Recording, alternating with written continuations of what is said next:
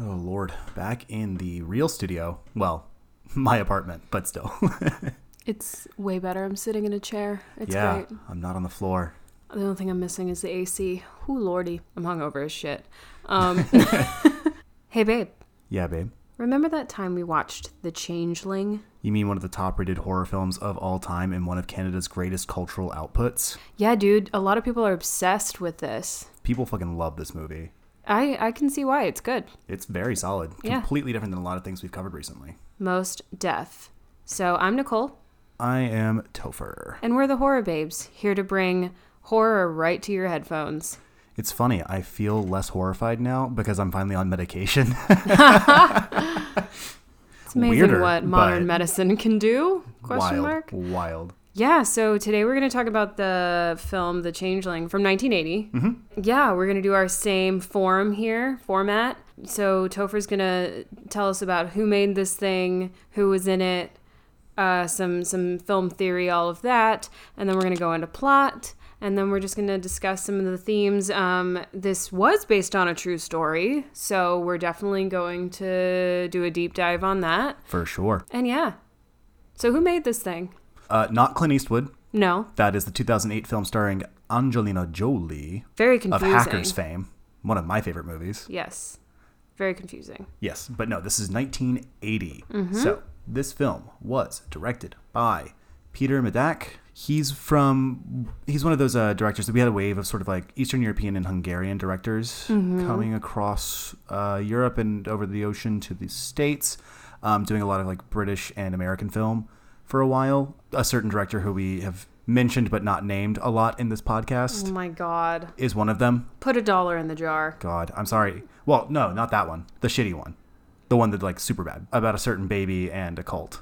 Oh, okay. An herbs baby. Yes. Herbs spawn. So Peter Medak, I don't speak Hungarian. I don't know why I always do the names. I can't pronounce anyone's name ever. You're better at it than I am. Maybe. So he's most known for this movie, but he did a bunch of like direct television films. He also directed several episodes of The Wire and Carnival. Cool. And Homicide, all of which are like major, like really well-renowned shows. Mm-hmm. So that's the director. You would know his work. Everybody has seen it somewhere, pretty much. Yeah. I think everybody's seen The Wire except us. And so, I'm working on it. I've seen the first season. Should get on that. Yeah, it's really good from what I've seen. So, screenplay was written by William Gray and Diana Maddox. Of course, the original book was written by Russell Hunter. Yes. And we'll get to him. Deaf. But Diana Maddox is an interesting one. She was a fairly successful actor. You know, she did a lot of voice work. She actually voiced Queen Mira and a bunch of other characters on the 1970s Aquaman show. Interesting. The 1970s or 1960s? I know what you're talking about, though. Yeah, I didn't know like that. the one from like the Justice Friends or whatever. Yeah, that's whatever cool. they called it. Yeah. Cool piece of trivia. Yeah, and she had sort of been an actor for a while, kind of on and off, and then she moved over to writing in the later stage of her career. Classic, love it. But yeah, I really enjoyed seeing, you know, a woman involved with horror whose name was at the top of the credits. That was really cool. We love yes, that. Big fan. So, of course, this stars George C. Scott. Mm-hmm. Very, very famous, very renowned actor. Yeah. Partially infamous for refusing 2 Best Actor Oscars. Yeah, you told me that. You read to me or showed me like a quote that he was like, yeah. He said something along the lines like, I am not in competition with these actors or whatever. So he refused an Oscar twice. Once for Dr. Strangelove and once for Patton. Got it. The reason why is, like you said, he didn't think he was in competition. Now, that's super unclear what he meant in posterity. That could mean so many things. Yeah, but I don't think it was that he was being a dick. If I remember the story right, it's because he didn't believe that acting was a competition, and he thought that awards were stupid. Right, which is a lot of people believe that. He was Bong Joon-ho before his time. Yeah. Yeah, exactly. So I actually really appreciate that, because awards are dumb. Yeah. I desperately want one. But they're stupid. Yeah, see, that's the thing, is that everyone kind of knows they're stupid, but once you win one, you're like, hot shit. Yeah. So, I get it. I wouldn't mind one. I don't have a shelf to put it on right now, but I would build one. Yeah, you're very good at woodworking. Not a euphemism. No. Not at all. Yeah. Us? Never. No. So We haven't covered who's the cinematographer? The cinematography was done by John Colquhoun, Dutch cinematographer. Not much that most people would have seen other than Straw Dogs, which was Sam Peckinpah. And that was he's a very controversial director, but that was his most famous, I would say, other than this. Okay. He's very, very good, but he's just not someone that most people would know. Got it. He's done a number of things that I've seen and are very good, but he's not I think the only other thing that people would have seen other than Straw Dogs would be the 1970 Wuthering Heights. Yeah. Definitely. So, for the BBC, I think. So, it's generally speaking, he's a very good cinematographer from what I've seen, but he's just not super well known. He did a lot of, more indie films. I loved the cinematography in this particular very beautiful movie. It was really well done, which is why I was wondering who did it. Yeah. Because it was very good. Wuthering Heights makes sense now. Yeah. Yeah. Right. So, as for the music, it was done by Rick Wilkins, who is still alive. He is still kicking. Older than my granddad, and he's still alive. Wow. Canadian composer. This was, broadly Canadians who did this. Yeah, that's right. It's a Canadian film. We'll talk about that. But he's a great composer and arranger. He did a lot of work for the CBC. That's where he's done most of his work, is like different programs for them. Cool. But he's worked with Tommy Ambrose, Guido Basso, Canadian Brass, Burton Cummings, Anne Murray. Like, he's done a lot. He's just a very, prolific composer. That's what's the joke is that, like, basically everybody who's EGOTed is a composer. It makes sense. Right. I mean, it's sort of the fast track if you're good at it. Everything has music in it. Exactly. It's just one of those things. Yeah. The editor on this was Lilla Peterson. I have no information on her. I've looked her up. I cannot find her. It's likely that she was another one of these sort of like technical people who worked with CBC a lot, would be my guess. Yeah. And that they were brought on for that. And then we've got the actors. So like we said, George C. Scott as John Russell. That's our protagonist here. Trish Van Devere, who was his wife at the time, I believe. They were married at some point. As Claire Norman, the woman from the Historical Society who is throughout the movie and is kind of a love interest, kind of not clear. There are vibes. Yeah. Melvin Douglas is Senator Carmichael, our antagonist. And that's basically it for people who matter in this movie. There's a few other side characters. Yeah. A bunch of very recognizable character actor faces throughout this, typical of the time for these sorts of movies. Yeah. But nothing that is too necessary to mention. I mean, again, no small parts, just don't need to bore everybody with 1,000 names. Yeah. Those would be the big three, I would say. Mm-hmm. Yeah, and this style of movie was really reminded me of Rosemary's Baby. So I would kind of say if that's your jam, if you really like Rosemary's Baby, I would definitely recommend this movie to you. Yeah, I mean there was a lot of crossover, like I said, between Eastern Europe, like former Soviet, what's now the former Soviet bloc former Soviet bloc era. Yeah, or area, I guess. I can't remember how to say words. I don't know what I'm doing here. And like the UK and the States at this time. Mm-hmm. So it was all very like, there's a lot more sharing, I guess. It's more like today where you have a lot of people crossing over. Like we've got the States has a lot of crossover with New Zealand right now with Taika Waititi and Britt from Flight of the Conchords and Jermaine Clement also from Flight of the Conchords. Yeah. So, I mean, we have them. Plus there's obviously like Edgar Wright from the UK, Danny Boyle, what's his name that I love, Alex Garland. Yeah. There's a lot of trade back and forth of like who's making movies here and there and everywhere. Yeah. And it's kind of like that now when you're looking at all these art house films. And like actually I should include Mexico as well because you have Guillermo del Toro. Yep. Yeah. As well as Alfonso Cuarón. So beyond that, 107 minutes with a tight runtime there. And then the budget was pretty high for the time, $6.5 million.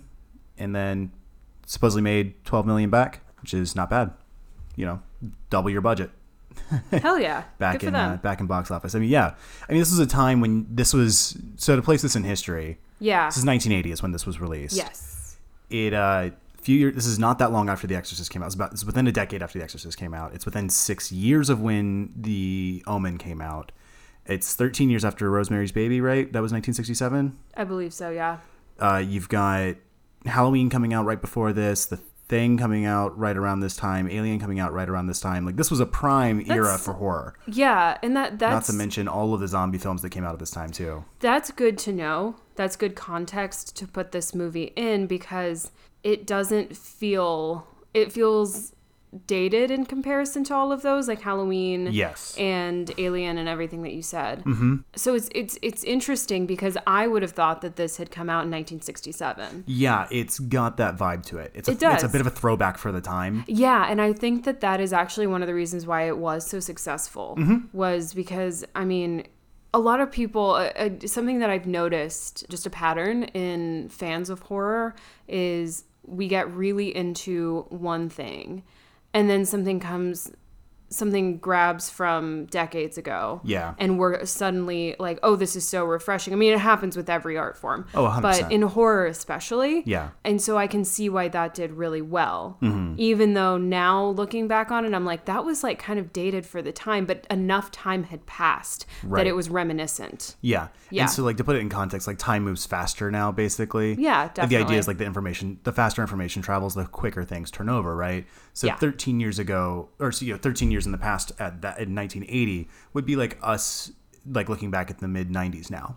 It'd Yeah. be 25 as opposed to, like, something, like, I'm, this is all talking out my ass, but that's sort of how it feels to me. Well, playing on nostalgia is always a really good tool. Yeah. You'll always get people. Yeah. And so, this would be, like, if if someone came in and, like, made Scream now, or, like, hell, Jordan Peele just produced Candyman, which Yeah. came out in the early 90s. Like, that's the sort of idea, is that you're throwing Definitely. back. The Invisible Man was being remade, like, that sort of thing. Yeah, and there's always this comment on films like this where they're like, you don't need, this goes to show that you don't need the gore or the, like, blah, blah, blah to sell, a horror film. And so it kind of comes in that package of the context that Yeah, the goreless it's in. films. Yeah, exactly. Yeah. So we've got some gory films that have come out, and then you've got this one. Right. Yeah, because, I mean, like, look at They're all all the body great. horror. Yeah. Yeah, they're all great, but I get why, this is why people become obsessed with certain movies, is because they're like, I was really scared, blah, blah, blah, but it goes to show that I don't need, like, people's heads falling off or, like, whatever. Yeah. Competent cool. horror filmmaking comes in many, many shades. Oh, absolutely. And that's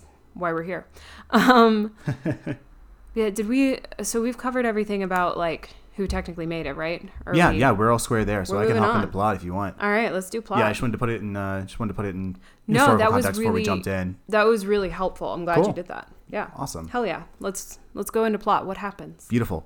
So we start off with this mountainside, snowy winter shot. Mm-hmm. George C. Scott and his much younger wife and Oh very my god, young yeah. child. I was like at first, what is their relation? I thought it was like his daughter and then like his child. Yeah. It was that sort of. I mean, he was 53 in this, so I understand that, like, lots of people have parents that are that age, like Yeah. that age gap. Like, the daughter's probably like 8, 9.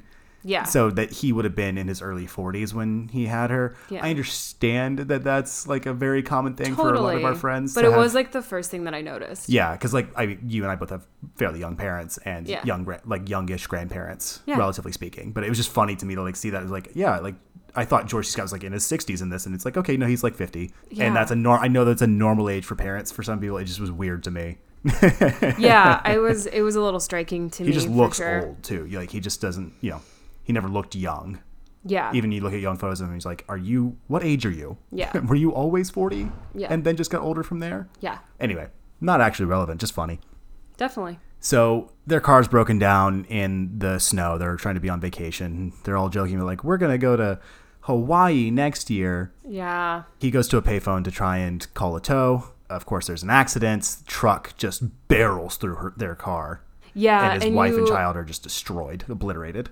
Definitely. When he steps away, you've got this immediate, like, your heart starts racing. Yeah, and you get the long shot of the big truck and the car that's driving wildly. You know in the it's snow. not going to be great. Yeah, it's never going to be great. So we have a man now emotionally haunted by the death of a wife and child. We're 4 months later. Mm-hmm.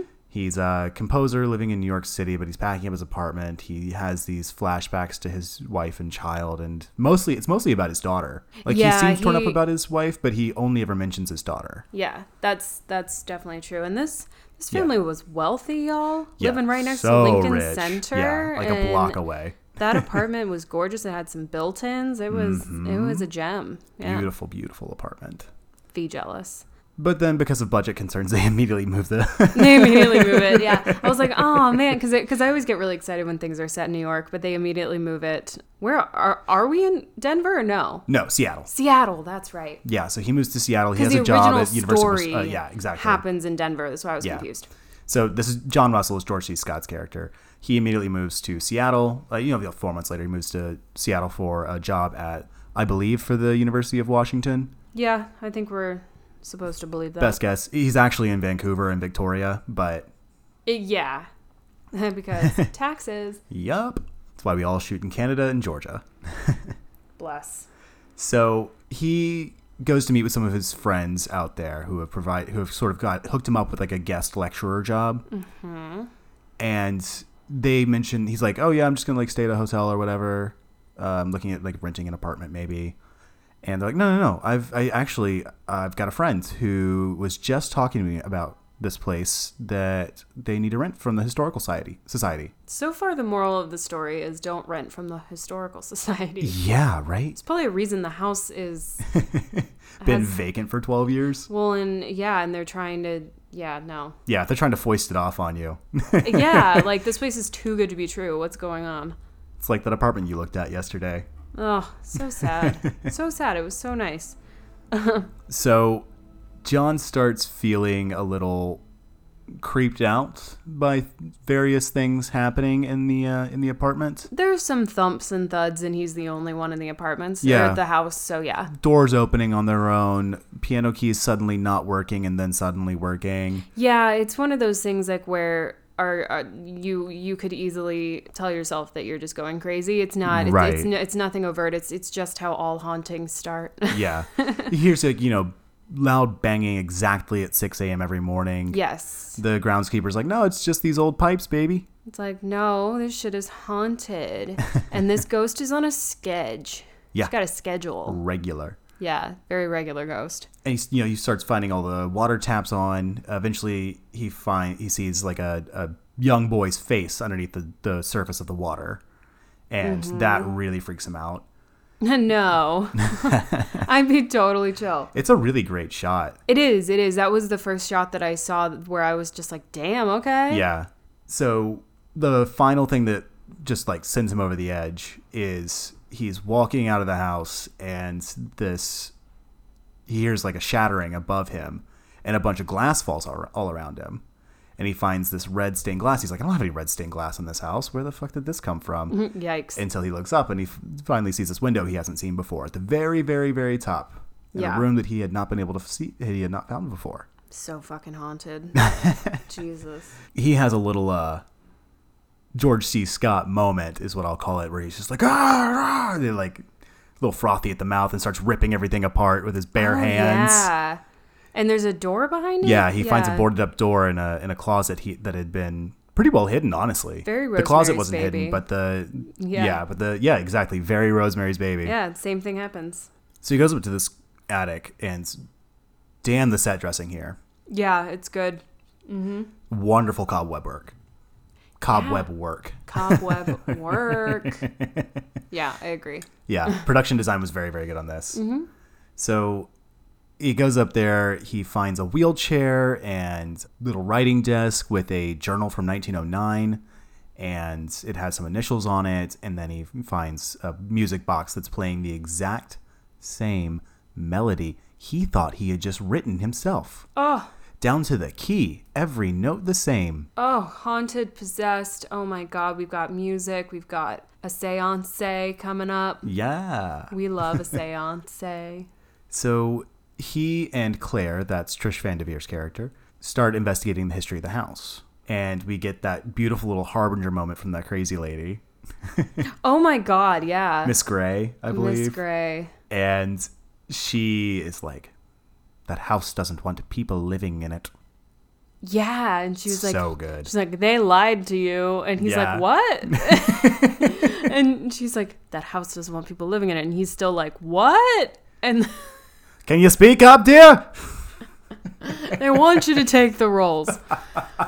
And yeah, that was a really amazing cameo. It's that was so well done. Such a perfect moment. We love just a little walk-on moment.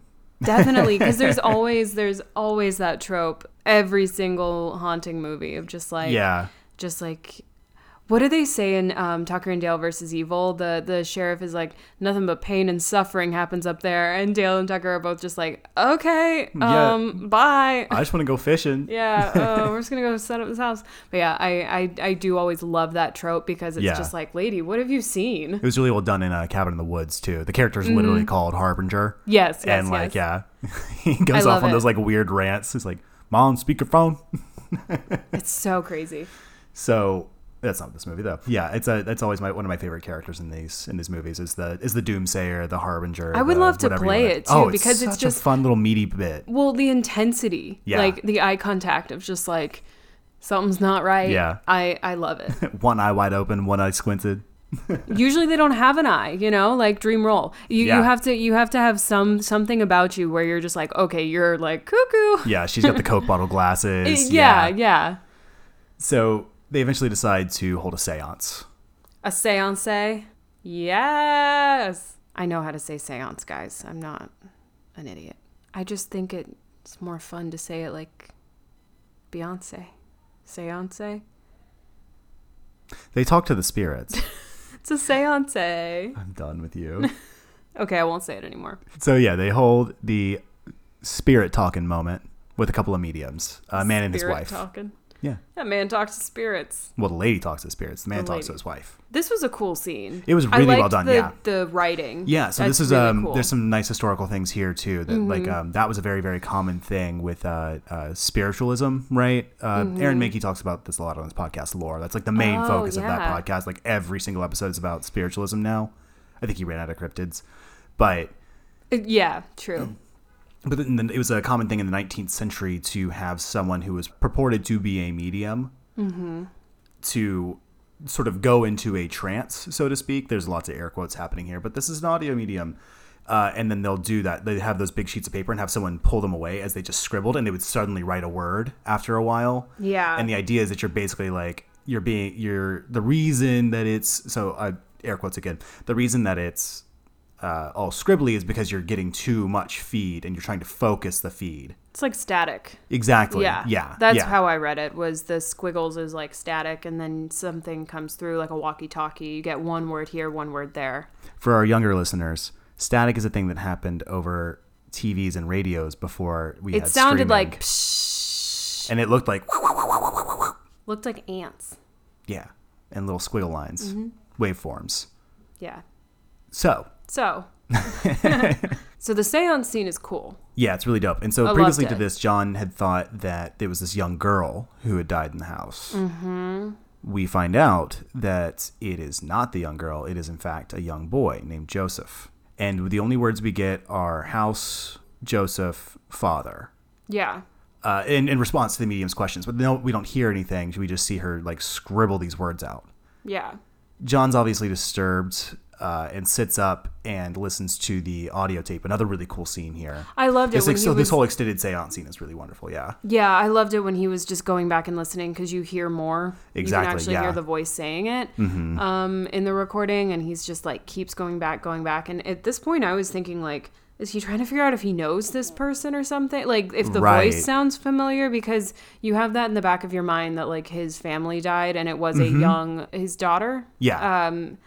So you do have it in the back of your mind, like, is he being like haunted by them? And you know that he's thinking that too. Of course, like if there's a spirit, he's like, well, I have people very close to me who died, so maybe it's unfinished business. Yeah. It's really interesting. Like it's not heavy-handed with that storyline. You just know it's there. It's obvious. It's not, doesn't beat you over the head with like, there's lots of movies these days that would like beat you over the head with like, remember that his daughter died, and like they bring it up a lot, but not in a way that it felt. Yeah, I just didn't feel heavy-handed. I didn't feel like berated by this thing. I was like, yeah, I know, I remember. Yeah, I agree. It's very subtle, and you just, because he keeps turning it up. That's all you needed. Right. That's all you needed, is that he obviously can hear the word, but wants to hear the inflection and the voice quality. Exactly. And he's running it back and running it forward, and he's making sure that he's not crazy. He's like, is it going to happen every time? Because if you're crazy, it's not going to happen every time. Yeah. It's going to stop at some point. But it doesn't. It just gets clear. Yeah. So he discovers that Joseph. So it's important that there were like initials on that notebook. Mm-hmm. And they think that it's this young girl's notebook. Yeah. In fact, it was, I believe, this young boy's notebook or something. Yeah, that plot line wasn't super clear. But Joseph Carmichael, the same name as the senator, yeah, was murdered in 1906 by his father, Richard, because he was unlikely to reach the age of 21 when he would have gotten an enormous fortune from his late grandfather. And like, there's this whole thing where he goes to this lady's house and they dig up his bones and they call the cops, who are really incompetent and or gangsters. Very, very accurate, by the way. Mm-hmm. And he's like, the other word he says is medal. Mm-hmm. And it was his baptism medal with his name on it and yes. all of that. So basically he uncovers this plot by this guy, Richard Carmichael, who is the father of Joseph Carmichael, the current senator, but actually the young boy, Joseph Carmichael. And like, there was this whole switcheroo that he said he sent Joseph off to the sanitarium in Switzerland, but actually he drowned him and got a boy from a local orphanage and sent him off to the thing until he was 18. Mm-hmm. Wild. So crazy. Yeah. Weird plot. Yeah, there's the setup of this is pretty long, but once you get to this point, it's kind of like, okay, I'm back in. Yeah, sort of you thing. start. Yeah, and I think for hauntings, especially, you kind of need the setup. It's got to rev up. Yeah, it's got to be slow, or else it's just kind of a bit much. Like Oculus had that problem where it was just a little too fast with the haunting. You know. Yeah, you've got to rev it up because you've got to have this moment of like, who's crazy, you know, right. like, or is this actually happening, sort of thing. Definitely. So yeah, it really picks back up right in this area. Yeah, this is like halfway through, and it really just goes after this. Yes. So John comes with a great plan of running his car onto the airstrip and trying to demand answers from Senator Carmichael. Yeah, this scene is crazy. This is the moment where you're like, okay, this man has not been sleeping. It's like actually haunted. 100%. Like he's lost his fucking mind. Yeah. He's on this airway just being like, yeah, I know about you. And, and everyone's like, oh my God, secret service. Like back the fuck up or we're gonna arrest you. Like, it's so funny how self-assured he is before this moment too, because Claire asks him, she's like, do you have a plan? What's your plan? He's like, oh, I've got a plan. He clearly does. His plan has not been sleeping. It's like so loud. He's fucking lost it. It's so funny. Which I get it. I probably would too if you didn't sleep for like nights on end and you're just being haunted while haunted by grief and a literal dead child. Like, God. And the hard thing about hauntings is that I almost always feel like there's something weird that happens where the person feels like they can't leave or they have to solve the mystery. Like they feel like it's been bestowed upon them and they're all of a sudden determined. Mm-hmm. I've never really understood that until I saw like multiple haunting movie, because that's I know that you don't have a movie if the person doesn't stay, but it's also it always feels like that person, once they're haunted, they almost get possessed as well. Yes. It's like something inside of them is like, this is my like due diligence, like I have to solve this or else something bad's gonna happen. I don't know. Yeah, and I think it's weird. The motivation in this one was really nice. That's where his wife and daughter dying came in. Definitely, because emotionally, it's that anger from him as a father. I think. Yeah. That he's like, are you fucking kidding me? I lost my daughter and you killed your son. Yeah, and that's like the nuance of his character, which is so cool. Which is why it's so great that they cast George C. Scott in this. He's he's an incredible actor. Very good. And I really loved seeing him in that. Yeah. Because a lesser actor, I just think, I say lesser actor, I'm sorry, that's not fair. An actor who hasn't honed their craft as much as he has. Yeah. Or had at that time, like, I think that they would not have really been able to communicate that as well. Or you would have had to go very explicit you'd have to take it from subtext to text, you know? Yeah. So that's one of the great things about having a good actor is that you can use subtext more. Yes. Just those, I don't know. Yeah, we can get into that more later, but I just wanted to shout him out for that because I thought it was really great. Yeah, I agree. So after his stupid plan goes awry. Oh my God. The senator wants the police chief to go shake him down, basically. Mm-hmm. And that is Detective DeWitt. I guess he's not the police chief, but a detective who's on the senator's bankroll, right? Mm-hmm. And I love that they we're in a time right now where a lot of people are starting to finally reassess police and policing. Mm-hmm. And it was cool to watch this film through that lens. Yeah, because it is very anti-police, which I was down. I was so down for. Because they don't give a fuck about the dead body. They're like, we don't care. It's been 50 years. Like, I don't give a shit. And John's like, yeah, fuck the police. They aren't going to do a goddamn thing. Because Claire's like, well, what about the police? He's like, they're not going to do a goddamn thing. He's like, they don't give a fuck. And then you have a detective come over and like try to shake him down. And he's like, get the fuck out of my house. Yeah. He's like, it's like, well, if you don't produce that metal, I'm going to come back here with a warrant and tear this place apart. And he's like, okay. Yeah, he's like, I'll fucking be here, bro. Let's go. Yeah. I loved that moment where he was like, I'll be here. Yeah, it was so And you good. can tell he was totally the sheriff. Yeah, detective. Detective. That's what the detective was totally bluffing. You can tell because after he's like, I'll do this or that, and he totally thinks that he might not even be bluffing. He might have been serious, but it's maybe. like But I could just kind of tell he was like, okay. Then after the detective leaves, we get this crazy cool shot of, I don't know. I want to know if there's a technical term for this in the same way that like seance is a technical term for those sorts of things. Like where in horror films, when you uncover something and you see what's actually happening, but you're not seeing the actual thing. Does that make sense? Like how he sees the detective's head like underwater, like through the glass. Oh, so yeah. So what happens is that there's there's this sequence that happens right after where John is called to a mirror, right? Yeah. And it's a piece of glass of some sort. And he's hearing the anger of the real dead Joseph Carmichael, the young boy. Mm-hmm. And hears that voice and it's angry and all of these things. And then suddenly the glass shatters and there's a face hanging upside down in it. It then cuts to a phone call from Claire who's left. And she's like, oh my God, John, I just saw it. It was there were so many like sirens and police cars and yada and all the ambulances and everything. And the Detective DeWitt's car has flipped over and it's the exact same face. He's got those like very prominent sideburns, mutton chop things. And he's hanging upside down in the car because it's flipped over and the windshield is shattered. I'm going to call it, until given otherwise, I'm going to call it a crystal ball moment. I think that's a great name for it. Because you're looking in something reflective or see-through, glass mirror, whatever. Yeah. And then you see something that's happening and you're like, oh my God.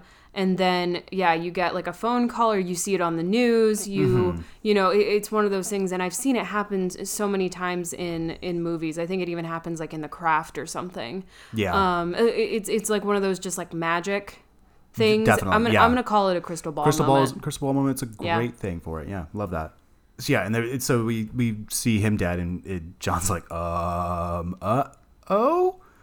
Yikes. Of course, Senator Carmichael was expecting a call from Detective DeWitt at the end because he had said, send word to have him call me at this number and go deal with that man. That's why he was over there. Of course, he gets that news and he's like, well, fuck. All right, I guess I got to meet with this crazy because he thinks he's being blackmailed. He does, yeah. He sincerely believes he's being blackmailed. I'm sure he's gone through that before. Oh, absolutely. He's one of the richest men in the world sort of thing. Yeah. And he's a U.S. senator and all these things. Everyone wants money, yeah. So he does sit down with John and they have a chat and Senator just gets angrier and angrier and angrier.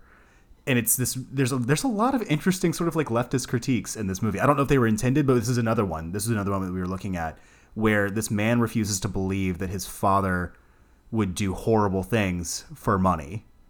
And that like John's like, that money's not yours. Exactly. And it's that you didn't earn this wealth. You were born into it. I think that's even the line that he says. You didn't earn this wealth. You were born. You weren't even born into it. You were brought into it by a murder for the worst reason imaginable, greed. But there's this really nice, powerful scene here between the two of them because John's very calmly explains, like, "Look, man, I'm sorry. It's not like your dad did something horrible." Yeah, this is why it's important to go. So it's really important to go back and watch movies that were made decades ago because a lot of people think that like these quote unquote leftist views are like somewhat new when they're not. No, they're old as hell. Yeah, just because it's some people think it's like an extremist view. Some people think that it's like new because of what's going on in the world right now. It's not. Right. No, these have been around forever. It's been around forever. So I think, and it's the whole thing where art imitates life, and you express your beliefs through 100%. your art form. And I think that it's really cool to go back and see just what's said, because there were so many points in this movie where you and I were like, yeah. Yeah. Like that's somehow it's really relatable right now. Absolutely. So yeah, that's all I wanted to say. Totally. No, and I just really enjoyed, a lot of, we can get into more of that later, because I want to talk a little bit about how art imitates life, or how artists interpret life into their art. Mm-hmm. But yeah, this whole scene is really, really cool, and it's fantastic acting from both of them. Yes. Watching Melvin Douglas as an old man at the end of his life and career is like, just act the hell out of the scene, going from just pure anger to just weeping. Yeah. In a turn. And he starts talking about how, no, my father was a loving man. He was so good to me. He took so much care of me. He would have been incapable of murder. He could not possibly have done this. And like refusing to treat with the evils of his ancestors. So John takes the real medal out and just is like, look, I've got it here. And Senator Carmichael also pulls his out, and he's done this before where he's checked it to make sure that he's real. Mm-hmm. And he leaves it, and he says, here's the medal. Here's all the files that we pulled about everything, and here's the only copy of the seance recording. I didn't make any copies of any of this. I just want you to do the right thing. Yeah. Because he tries to pull out a checkbook and pay. He's like, how much do you want? And he's like, I don't want money. I want justice. Mm-hmm. This child deserves justice. And I think that it was such a powerful moment there. Yeah, absolutely. And of course, the senator just kicks him out. So now we have one of my favorite things: interstitial shots. Yay! Interposed with each other. It's so cool. I love when they do dual timelines, or parallel timelines that are happening at the same time, whatever you want to call it. So John gets back to the house, and real Joseph, Ghost Joseph, is freaking out. Glass shattering. Everything. Right? Like just the chandeliers like shaking, swinging. Mm-hmm. Claire has been like entranced upstairs because... Is this when she gets chased by the wheelchair? Yeah. Yeah. It's a little Rocky Horror. It is. I was like, this is silly, guys. That's exactly what I thought when I was watching. I was like, oh, wow, this is just that bit from Rocky Horror where Janet's running through the mansion and Frankenfurter's chasing her. It's pretty funny. But she's like drawn upstairs to the attic where Joseph's ghost is like, his little home. That's where his room was. Yeah. Seat. Yeah. And she thinks that John's fucking with her. She's like, I don't want to go up there, but she can't find him. And apparently Joseph's ghost was blocking the sound and everything and trying to bring her up there to kill her because he's angry. These ghosts is powerful, man. Yeah. I love a powerful ghost. I hate when the ghost is too weak in a movie, you know? Yeah. Where it's like, this is some weak bullshit. Yeah, this ghost, he can block some noise and love sound. It. I love it. Messing with the sound barriers and shit. Mm-hmm. Wow. Color me impressed. It's only a 6-year-old boy's ghost, too. Bro. Not even an experienced ghost. Well, actually, he's probably been dead for how many years? We say 50-ish. They say it's like a 50-year-old case, but it's got to be longer than that. I think the timeline in this movie is a little fucked. So he's probably actually 66. Yeah. 60-some, I would say, at least. Yeah. However old the Senator Carmichael is. Oh, then yeah, 70 maybe. 70s, 80s, yeah. Lord. So she's been lured up into the attic, pretty much. John finally arrives, and Claire gets chased by the wheelchair. John arrives, is like, what the fuck? And he tries to go upstairs and appease Joseph's ghost. It's a loud kid. Yeah, I thought it was Elton. But he tries to appease Joseph's ghost, but he falls, and he falls from the second story flat on his back.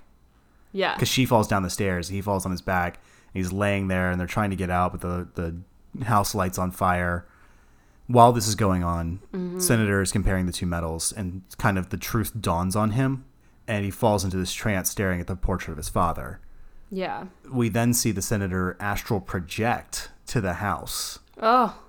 It's in a really cool scene and climbing the burning stairs. Yeah, really cool. It was this whole scene is really amazing. I feel like for the time it was kind of this type of scene, wasn't it? It's a little ahead of its time. Yeah, you hadn't had much like this, at least as far as I know. I know that like astral projection had become kind of a thing in horror films, but this is probably the biggest one that did it at the time. Yeah. I won't ever say it's the first because there's always somebody who did there's always someone. Yeah, I mean there's always before. a first, obviously, but it's a chicken egg situation a lot of times. Yeah. It's really cool though because I haven't seen that enough to immediately know that was what was going on in this one. Yeah, it's a little unclear.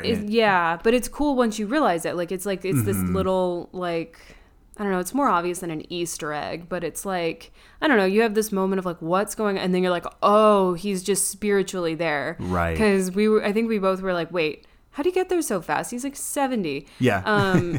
And yeah, like unless he like pulled out his Senator helicopter or something, like how do you get there so fast? But then we both had the moment of like, oh, right. Yeah. His spirit is there. So it was really, really cool to like have that kind of come out. Yeah. It was cool. So the senator's astral body climbs the stairs. Claire rescues John, and the senator actually ends up watching the echo of the murder. Like he watches it in real time as his father murders the original Joseph Carmichael, and the senator has a heart attack. John and Claire rush over to the senator's house. They're like, because they're having the same moment. That's what's cool about this moment, is that you're having the same feeling that they are. Yeah, exactly. Because you're like, they're looking at it like, I'm sorry, what? And, and so they rush over to the house. They're like, what the fuck? So they go over to the house, and the senator's body's being wheeled out, blanket over its head, into an ambulance, but clearly dead. Yeah. And the last thing we see is the shot of the house burnt to the foundation, and just Joseph's burnt wheelchair sitting in the ruins of the mansion, and the music box clicks open and starts playing the same lullaby. I love music boxes. So much. That's the end. Yeah. That's it. That's a wrap. That's the whole movie. Great. Let's take a break. Yeah. So there's a huge history behind, or like folklore behind the word changeling. Yeah, really fun one. Love it. It was interesting for me because I didn't know any of it. I didn't know what changeling meant before watching this, which was really cool. I'm glad I didn't look it up because I thought I just had never come across this folklore. Yeah. It was funny you were saying to me earlier that like, oh, if you know what the word changeling means, you know the whole plot already. Yeah, that's what I was about to say. Yeah. Sorry. No, that like if you know the meaning of changeling, then you already know what this movie's gonna be about. Yeah. But it's cool because it's also based on a true story. So I definitely want to get into both of those things. I know you know a lot about the folklore.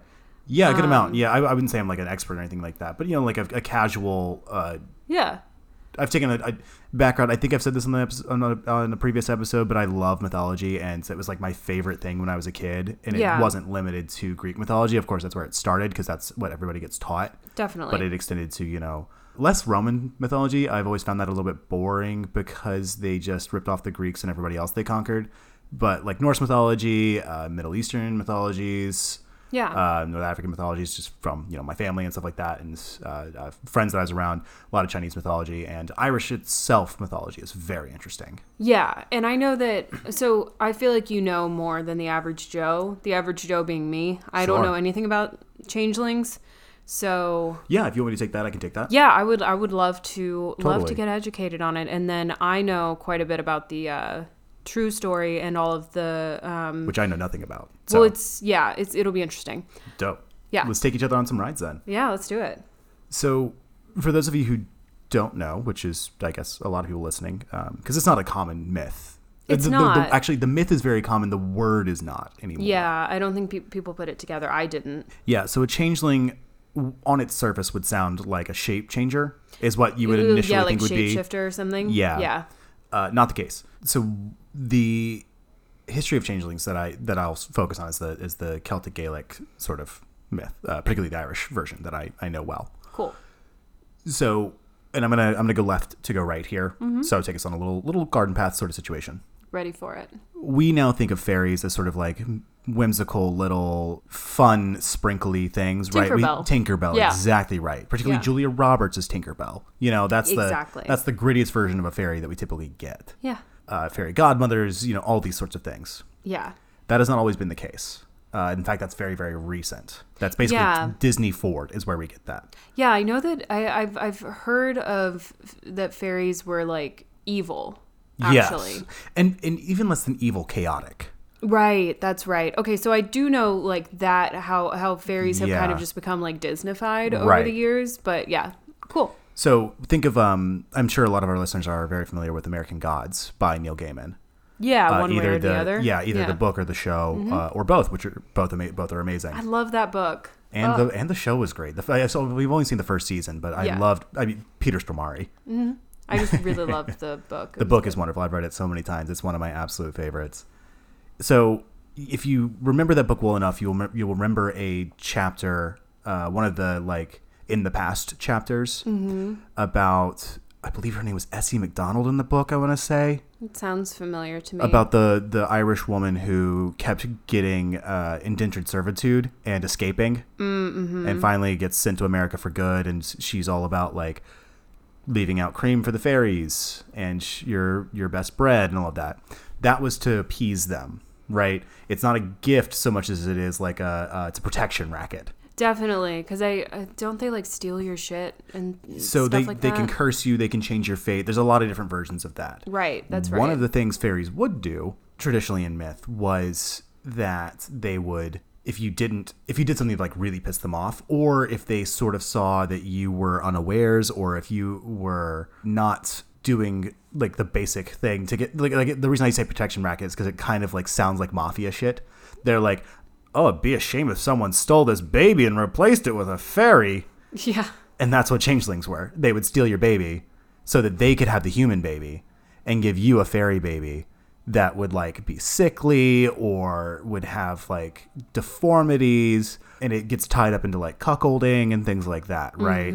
Of like men being away at sea and they come back and they've got a baby and they're like, I think I was away longer than 9 months, but yeah, okay. That sort of stuff. So people would to put the truth to the myth is that the idea is that it was like, oh, if your child is sick and doesn't survive, they were a changeling.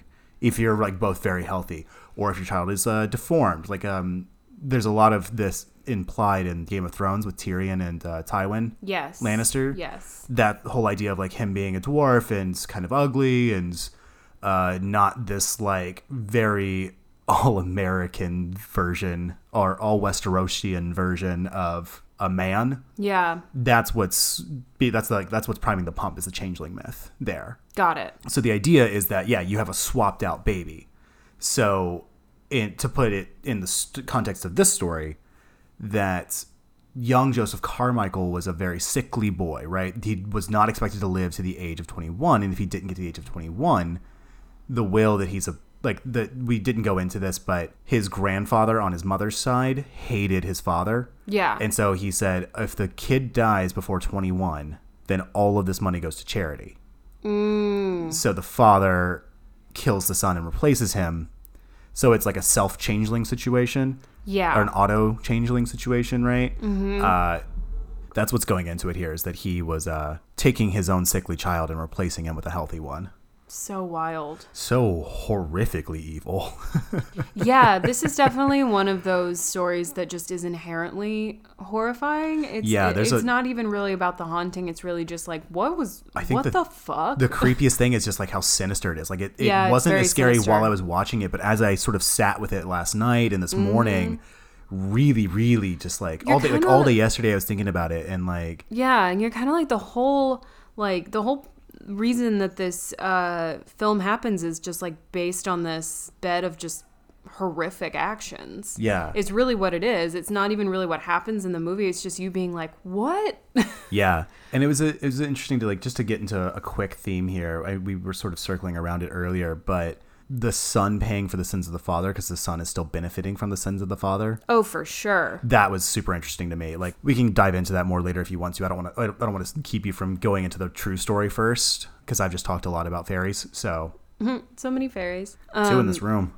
Ooh, yeah. I think that's a really interesting theme. Yeah, I thought it was like when I saw the title, I was like, I'm interested to see what they do with it. You know, there's been a lot of versions of what changelings are and how they've been done. I mean, there's any number of films that play with it. It's a swapped at birth story, essentially. Yes, and it was really cool, I will say, to watch this without knowing the definition, because when you find out that the senator was the quote unquote like replacement baby or whatever, it feels like a twist. It doesn't feel like a twist if you know the meaning and the background of Changeling. But it still felt cool to me. Like even like you know, like a well-written twist doesn't matter if it's a rip off, like a mask ripping off situation. It doesn't have to be Scooby-Doo. Yeah, it doesn't always have to be Scooby-Doo. And I've definitely called twists in films too, but it's never made it any less for me. So I totally get that. Solid writing is solid writing. Yeah. So this film is based on a true story. Yeah. It's there was kind of a lot of controversy over it because a lot of people started kind of fact checking the quote unquote true story. Fucking neckbeards, man. So the movie is based on Russell Hunter and the paranormal events that he experienced when he was living in an old home near Cheeseman Park? Yeah, Cheeseman Park. Cheeseman? Yeah, it's outside Denver. Yes. Or it's like a part of Denver. Yeah. Yes, in the late 1960s. Okay. In Cheeseman or near Cheeseman Park. And yeah, he worked as a musical arranger for CBS TV in New York City. It's kind of interesting because the movie really does follow exactly what Russell Hunter recounted. That's really happening, cool. like almost to the T. But that's also why people think that he exaggerated. But also, a lot of other people are like, I don't give a fuck if he exaggerated because he gave us a really good story. Exactly. I never bar lies. We love a bar lie. Yeah, exactly. But he moved to Colorado in the mid-1960s to help his parents manage the Three Birches Lodge in Boulder. Yes, which does not exist anymore, but I would know believe of it. Yeah. By the way, I got all of this information from the Denver Library. I will definitely link the source if you guys want to read more in depth about it, because there are several links on here, and the article is really great. Support your local library. Hell yeah. And, okay, so he moved there to help his parents, which is different from the movie. The movie, we get the dramatic death of his wife and daughter, which... Definitely. Good move for a movie. Yeah. Honestly, it would have been... It's a very quick and easy, yeah. I mean, either are fine. I'm not opposed to either as an inciting incident. That's true. It could have opened with him moving to Denver, but I don't know. I think it added, like what we were talking about earlier, it added this extra, like, anger. Yeah. Like exactly. deep inside of him, and he also has nothing. I think he kind of feels like he has nothing to lose. Exactly. Because when you still have family around, you feel like you need to stay around. Yeah, it's a little easier thing to write, and I don't mean that disparagingly. Yeah, I think it's simplification is never a bad thing in a story. Exactly. Killing off women to motivate men, but that's a little hazy here. For sure. So, was looking for an apartment in Denver where he can live and, work on his music. Rented a home at 1739 East 13th Avenue, which, of course, since has been torn down because of all, that's just what happens when there's a haunting. It's a shame. So, keep all haunted houses erect. So, in 1969 was when these paranormal things started happening to him. There was banging and crashing that happened every morning at 6 a.m. Again, we've got a timely ghost. And stopped as soon as Hunter's feet would touch the floor. So it's one of those things, again, where you're like, am I going crazy? Because I've definitely come out of a dream being like, did I actually hear a thud on the, or like, did my shelves just fall? Definitely. And it's just been a dream. So then, like faucets started to turn on by themselves, doors open and closed, walls vibrated violently, paintings were falling off the wall onto the floor. Just like the movie. Yeah. And I guess he had a friend who was an architect, and they uncovered a hidden staircase in the back of a closet. Awesome. And, I love when we find things on blueprints. Oh my God. And this stairway led to the third floor where Hunter found a child's trunk containing a 9-year-old's school books and a journal from a century ago. So the journal, again, is in the movie. So from the late 1860s. Mm-hmm. Damn. And the journal detailed the life of a disabled boy, which again makes sense with the fairy thing, who was kept in isolation, probably because they were disabled. Yes. The boy wrote about his favorite toy, a red rubber ball, which if you remember in the movie, there's a red ball. What a nice detail. Yeah. Sorry, that was the toy he was playing with his daughters. We didn't say that in plot thing, but that's the toy he's playing with. That's really cool. Yeah, they added so many, or not even added, just kept so many details. Yeah. So a few nights after discovering the trunk with the journal and everything, a red rubber ball dropped from the top of a spiral staircase in the home. Terrifying. So then they have a seance. Love it. During the seance, I'm gonna walk out. I'm done. it revealed the story of a sickly child who was heir to a fortune from his maternal grandfather. So again, we've got all the money. Exact we've got, same detail, yep. Same detail. When the child became gravely ill, his parents worried that the boy's inheritance would pass to a different branch of the family. So again, right. Turning 21, like you don't get the riches if you don't make it to 21. Love When their son died, the couple secretly buried him in a field in southeast Denver and adopted a boy from a local orphanage who perfectly resembled their deceased son. Fucking freaky. Wild. Could you imagine going into an orphanage and being like, okay, we have to find like a, blonde-haired, blue-eyed boy with freckles, or like, you know what I mean? I mean, that would be the hardest one to adopt. All the Nazis adopt those. Oh God. Yeah, I was trying to steer clear from the Nazi thing, but I skidded right into it. You didn't even steer away. You just like pointed it at it and said, I'm steering. Oh, sometimes that happens and it sucks. Like a moth to flame. Right? That's exactly what that just was. Oh my God, this is crazy. They trained him or like groomed him to take on the identity of the deceased boy. Ugh, I'm shivering. This is so freaky. I hate this. It's so freaky. Ugh. This is why I don't do true crime. And the boy went on to become well-educated and successful because he wasn't. Yeah, and he's from a rich family and he got millions of dollars. Yeah. It's pretty hard not to be. So Hunter said that, this child spoke through him at the seance and revealed directions to his burial place under a house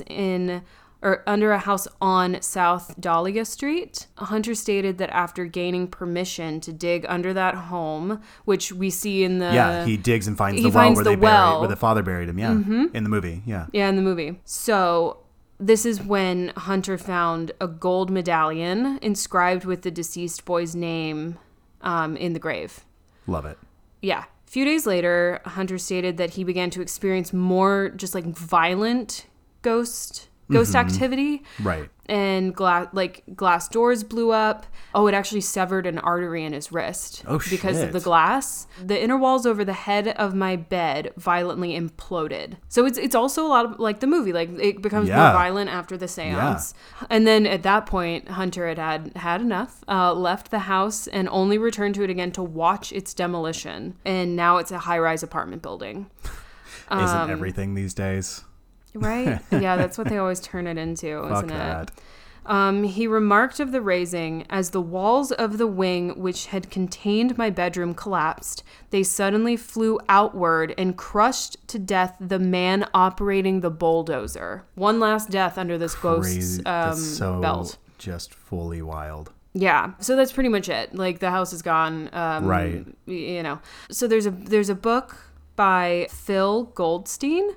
He wrote it in 1996, and it's called The Ghosts of Denver, Capitol Hill. And this is kind of where he kind of explains that the historical details in Hunter's story don't exactly check out. Oh, of course not. No, there's no way. Well, again, like everyone's like, well, we don't really care. Yeah, everyone was like, it inspired this cool movie that we really loved. It's a good story. It's a great, He I would love to hear that over a bunch of beers at the bar. Like that sounds fantastic. Well, and the main thing, I read a lot about the fact checking, and a lot of it's just like minutia. Really, it's not super important. But SparkNotes' version is no children really ever lived there. There was a niece and a nephew of a family who lived there, and then there was one other kid. But during that time, they were in the military or the army, and they were gone and never came back to the house. Got it. So there was no record of a child ever even being in that house. So that was kind of the main one that they dispelled, I guess. Yeah. But no, I'm of the party on the team of just being like, I don't care. Same. You wrote a cool story, even if you just like had a nightmare about it in the house and you decided to like expand upon that. That's how a lot of great things are written. And All I kind authors of are- like the bit. I Yeah. like the bit of being like, this shit happened. Yeah, I love a good It's bit. dope. As long as someone's getting hurt, like it's not like he accused anybody of doing anything, you know? It's not like in the movie No. where you ruin a man's life and he has a heart attack over it, Yeah, right? So like precisely. this is a harmless lie and I love it. Yeah. Yeah. This is a fantastic movie. Great haunting story and a great Yeah. movie. We both, I think, kind of came around on this movie. Both of us were kind of sitting there like, yeah, I don't love it. It's good. It's but not like, life-changing, no. but not every movie has to be. And you Nope. also have to look at it through the lens of, in the context of the time it came out. You can't watch Us and Get Out and Midsummer and The Witch and, and then go back to this one and use the same lens. No. You have to think about, just because with any art form and with any movie genre, the ideas, I mean, we hope, keep getting expanded. And I think if you aren't careful, you do become a little desensitized and you're just like, I don't know, you have to put on different lenses to watch different sure. things. Yeah. And with this one, you kind of have to think like, oh, this was really cool and it's based on a true story. It's, and just the idea of a changeling is pretty crazy. Mm-hmm. So yeah, I came around on this movie too once I realized that I was just being an asshole about it. I wish more people would, Take a second. Take a look, second Take a and- beat and- before forming an opinion and putting it on Twitter. Yeah, exactly. I definitely came around to this one. It's really great. I would recommend it again, especially if you really liked Rosemary's Baby. It's got the same vibes. It's pretty cool. Yeah. I mean, there's so much great about this movie that I really, really enjoyed. I think, one, just the technical achievements of this movie are really well done. Agreed. I think it's my favorite part of it. It was most people's favorite part of it. Great. Love that. Yeah. Like Roger Ebert and when he was writing for the Chicago Sun-Times at the time, Mm-hmm. the big pull quote from his review is, "If it only took craftsmanship to make a haunted house movie, The Changeling would be a great one. It has all the technical requirements, beginning with the haunted house itself. The film does have some interesting ideas, but it doesn't have that sneaky sense of awful things about to happen." Mm-hmm. And it's there's more, he goes on, but that's one of those that I was like, I agreed with it, and I'm like, you know what? Actually, no, this is a great haunted house film because it's not your standard fare. I think this was, as much as I complained about Exorcism of Emily Rose being a Trojan horse of a film, Yeah. this is not. This is still a horror movie throughout, but it's a little different take on it. Like, it is playing with this sort of like PI genre, right? Like solving a murder mystery is the main through line of the story. You're not stuck in the house and it's haunted. He's free to leave, Yeah. but he doesn't want to. He feels compelled. And is he compelled by the spirit? Is he compelled by his own guilt over his own family? Exactly. And that's what I was getting at earlier is Yeah. that the characterization is really interesting. And Yeah, there's what's so his many compulsion? And I love that. Yeah, yeah. And also, I mean, of course, I would love to see more POC in these films, but it's Yes. unfortunately of the time we really didn't do that. It sucks. Still don't. Still don't, and need to change that ASAP. And I was thinking about also, just because I do touch on this on just about every single one of our episodes, I was thinking about the treatment of women in this one. Mm-hmm. And it's not bad other than, like you said, like the death of a woman, like fueling a man. Like that's not perfect, but it's not terrible. Like we were talking about Claire, like she has that sort of freak out reaction. Yeah. But this is where the context of the film matters and like how people are situated in the film matters. She also has... Her freak out's reasonable is all I was going to say. It's like, Yeah, like, yeah, If you throw a wheelchair at me from a creepy attic and lit the house on fire, I'd piss my pants and scream too. Definitely. No, that's justified, and it didn't feel like it was, it didn't feel icky to me. It felt justified. Yeah. And I mean, he has a fainting moment. Remember Yeah, we were he like, does. Yeah, he faints. It's oh, great. the horror. And she kind of is the one who's staying strong with him and like wants to be there and kind of she's not in it a lot. There aren't like she is and she isn't, but we've kind of, because we're centering it around him and also the senator. Yes. So women aren't centered in this movie at all, but she wants to be there. She is there. She's interacting with the story. Mm-hmm. She has agency. She makes choices. And her decision is to stay there with him. Right. And to help him through this. And she's like into it. She's like, I think she at first is kind of like, you might be crazy. But then when she hears more about it, I think. Yeah, when she like hears the tapes and watches the seance. Like, she's there like, for the seance, okay. Yeah, she's like, all right. And then the other women we have in the film are just doing their jobs. We've got the... Well, I kind of disagree with that. I think that there's a lot of really richly written women in here. I mean, because we know so much about them, right? Which ones are you talking about? So there's the lady at the Historical Society, the Harbinger. She's also the one who tips off Senator Carmichael about everything. Oh, that's true. So she's got two sides. She's like, get out of the house, but then we find out that that's a richer moment, and we find out history about her a little bit. That's true. And we I guess get an inner life of her to some I guess degree. I was thinking about the woman who's doing the seance. There's Yeah. there's no commentary on her or that she's a woman. It's No. more of, and I don't know the history of mediums. I don't know if it's always women or if it's a lot. The first, I mean, it's pretty typically in women. that tradition of spirit talking. Spirit talking. It comes from the 19th century. I think late 18th is maybe when it started, but I know the 19th century was like its heyday. It's called Okay. spiritualism. It's a Christian tradition of speaking with spirits. Yeah. Speaking to the other side. Primarily started in, I believe, Massachusetts and upstate New York. New England in general is where it was housed a lot because that's where a lot of these like tent revivals began. Death. Yeah. So it was from, and that's also where the main city populations were. It was all grifts and hoaxes. Yeah. But that's, I mean, you could, again, not to plug other people's podcasts on our own, but if you want a lot of history about that you kind of have to piece together yourself to put it all together in context, but you can figure it out the timeline wise. But Aaron Mahnke is a very good source of that with the podcast lore. It's mostly what it's about these days. So. Absolutely. I guess what I was saying is that there isn't like, because I feel like a lot of times in these movies, we either sneak in like a sexy moment, like a sexy woman, or we sneak in like, I don't know, just the woman being afraid the whole time, and we don't have that. So you're right. We do know a lot about the Harbinger at the beginning. Yeah. Even though we don't know her name, I don't think we might. Something gray. There's two Grays in this film, but it's just because I can't remember which actor she was.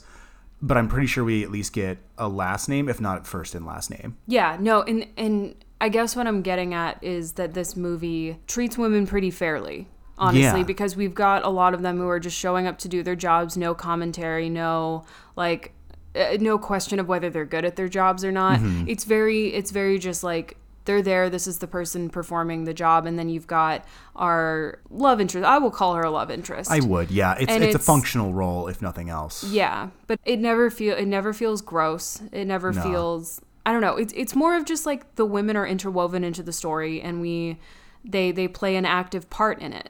Mm-hmm. And that's why I think that it is a little more progressive for its time, because yeah, if you're looking at Rosemary's Baby, I love that story, but it's all about stripping agency from Rosemary, and that is the that's the whole horrific part of it. So that's kind of cool, is being like, this is a horrifying thing that happens to someone. Yeah, there's only one woman with agency, and it's the person stripping her. Yeah, and it's the person stripping her of it. Yeah. So this movie treats women way better than Rosemary's Baby does. Yeah. Just because there's no like weird comment on like, oh, she's a woman. Yeah, I didn't really get any of that through this at all. No, it never struck me as being being like, what? Yeah. Like, why would you? A woman would never do that. But it's pretty straightforward. Mm-hmm. But yeah, pretty solid. Yeah. I can see why a lot of people are really into this. No, it's a fantastic movie, and like it, you know, part of that goes into the equipment. And there's this website I love that I'll post in the footnotes just so people can look at it. It's really cool to go through and see what movies were shot on, and like what equipment was being used, and like how was it captured, and then what it was printed to. Because it was, you know, shot on celluloid and on Panavision cameras, pretty much industry standard stuff, but very, very good things. Yeah, it's even cool. You can see like what it was originally distributed at aspect ratio wise. Yeah. So you can adjust that. Like you can adjust your television to see if it'll be better for that. Right. Yeah. Not all can do it correctly. It's usually like kind of not great. Not but great. But there's ways to do it. It's cool. But yeah, you know, shot on I think it was the Panaflex. One of the original Panaflexes, or like maybe second generation. What's the site called? Oh, sorry. The site is The site's called shotonwhat.com. It's pretty cool too. It's very like user friendly. It's very like, even if you don't know much about film, it lays it out there for you. And you can click through on it's basically just like laid all out, like acquisition cameras, lens manufacturer, aperture, sound system, distribution resolution, distribution medium, like all those things. Yeah. So if you want to get more into some film theory and stuff, that's a good place to start, because you could look up what what else has been shot on a specific camera, or you can see if it's been shot on digital or mixed media, and exactly, yeah, like everything like that. And then you can watch other movies that have been made similarly. It's a cool educational tool, I feel like. Absolutely. It's a place that I tend to go to, and I haven't mentioned it on the podcast before, and I just wanted to get that out there. Totally. And like we said, we will, as always, link that in our references. Yeah, with that, I think I'm ready to sign off. I don't really have much else to touch on. Yeah, I mean, we could go into like the history of Eastern European filmmakers and their critiques of like police states, but we already kind of touched on that. But that's a pretty common theme here. Mm-hmm. Even if they're not explicitly leftists, they are very critical of police, generally speaking. And if you see, like, and you'll see it in a lot of Italian directors from a certain era as well, like George Romero. For sure. Really hated cops, growing up under a fascist state. Yes. So it's always interesting to see how that plays out. Whether or not they are on the right or the left, they all hate cops, and it's really funny and correct. Yeah. But it's nice to see, like, there's there's all sorts of things we can go into to put this in context, but we've done a decent amount of that, I think. And yeah, definitely. Yeah, it's hot in this room, and I would like to stop recording. It's very hot in this room. All right, babes, you know where to find us. On Instagram, we are at Horror Babes Podcast. We are horrorbabespod.com, and on Twitter, we're Horror Babes Pod. Yep. And I think that's all. Until next time. Bye babes.